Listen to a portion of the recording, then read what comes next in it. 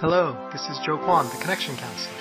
Today, on Executive Presence Morsels, we'll be sampling another bite-sized learning to help you be seen, be heard, and be elevated.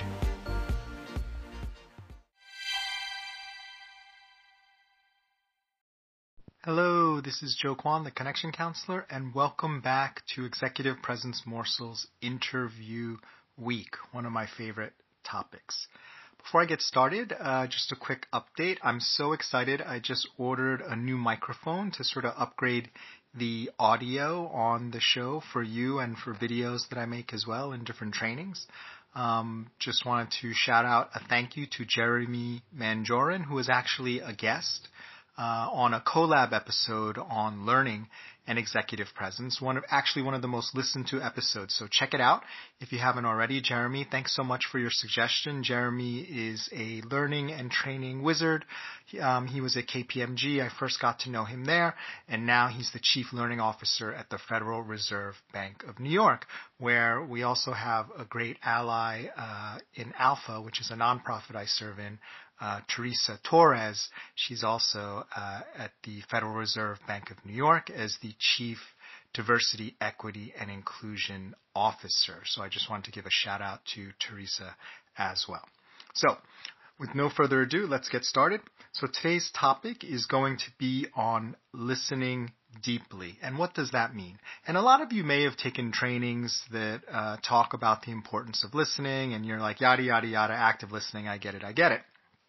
And I understand why folks might have that reaction. And one technique that they often encourage you to do, and I think it's a good one, although we're not going to teach it today, is to repeat back what you think you heard from the person. And that has sort of two benefits. One, it kind of shows your intention to listen, and two, it also lets you know if you got something wrong, right? Because people tend to correct you if you repeat back what they said incorrectly, and that reduces misunderstandings.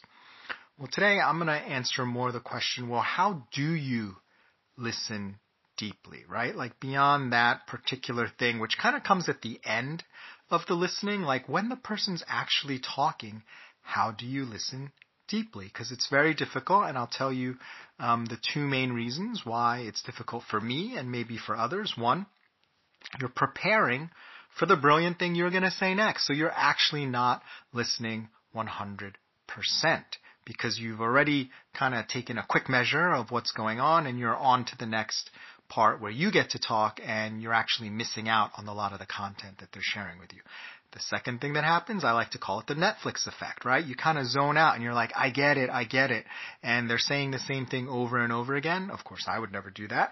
And then you start making your Netflix list, or you start thinking about what you're going to have for lunch, or what you need to pick up at the store before you head home for dinner, or any other sort of task or errand you have. So that's kind of like the Netflix effect, where we lose attention because, I don't know, we're just not into listening anymore, and we've moved on to the next thing. I'm guilty of both of those, and I think that's something that just we do as human beings. So how can we combat that? So two quick tips that can really help you, especially during interviews, because you want to be listening during the interview. You don't just want to repeat a script and head to your questions, because there could be gold in what the person's saying, and you're totally going to miss it if you're not listening. So there are two R's. The first one is just repeating, right? So what I mean by repeat is when the person's talking, and you can try this now. Each word that I'm saying right now, as I'm saying it, repeat it silently in your head. And what that does is it doesn't leave any space for you to start thinking much about other things or getting distracted, because your processing power is directly involved in repeating what I'm saying, and it requires some effort and presence for you to do that. And I find that to be one of the best techniques for myself, because I'm definitely very guilty of, jumping to the next thing or trying to figure out what to say next. So this keeps me firmly grounded in what you're saying, helps with my understanding, and it's simple and easy to do. No one knows you're doing it because you're just repeating it in your head, versus the active listening thing where you repeat back. That can get kind of annoying to people. Sometimes it can feel like a technique. The second thing you can do, the second R, is what I like to call reconnaissance. And this is great too because it also happens inside your own head as long as you do it subtly. As the person's talking, don't just listen to the words that are coming out of their mouth. Do reconnaissance on the entire meaning, like what is going on with that person? Are they leaning forward? Are they leaning back? Do they get faster in certain portions or do they get slower in certain portions? Do they get louder sometimes at certain points or do they get softer? What are their eyebrows doing? Is there a twitch in their neck or their nose or their forehead or temple when they say something?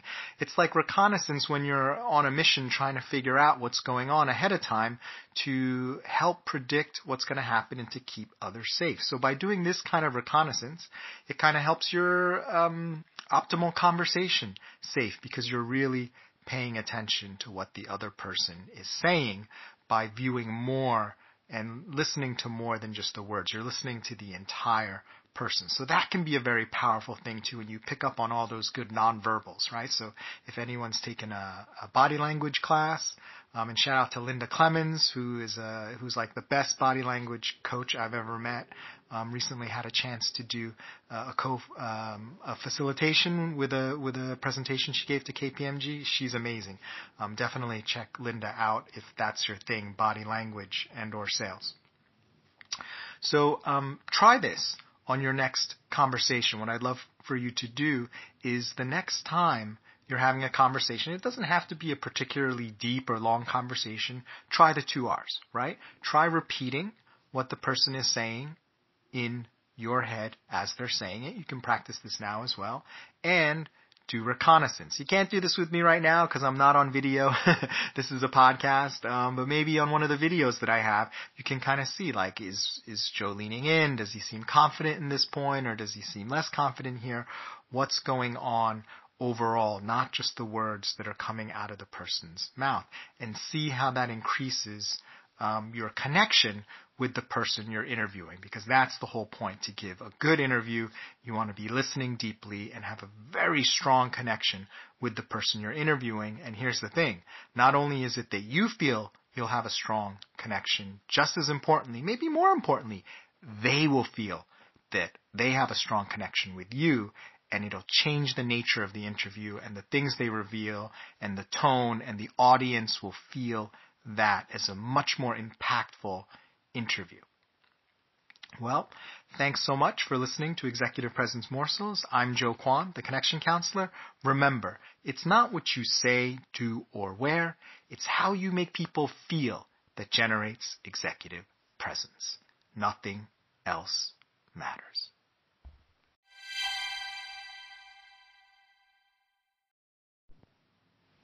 If you like, please stay tuned for a preview of tomorrow's episode, brought to you by our sponsors.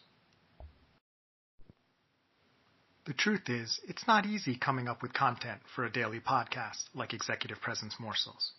One way I keep things fresh is by constantly learning from others. An easy and convenient way to do this is through audiobooks, and the Rolls-Royce of audiobooks is Audible. Today, our listeners can try a free 30-day trial of Audible Premium Plus, which gives you credits for up to 2 premium titles of your choosing, access to the Audible Plus catalog of podcasts, audiobooks, guided wellness, and Audible originals. It's a buffet and no credits needed. And a friendly email reminder before your trial ends. Go to www.connectioncounselor.com/bookme to sign up. And while you're there, check out my latest book reviews. Thank you for supporting our show. Hello, and welcome back to Executive Presence Morsels. This is episode 228. I can't believe we're over 200 episodes. Well on our way to my commitment from last year of recording a daily weekday episode every day, every weekday for a year. No pauses for vacations or holidays. So we're almost there. I believe July 4th or 5th should be the 1-year anniversary. So we're pretty darn close.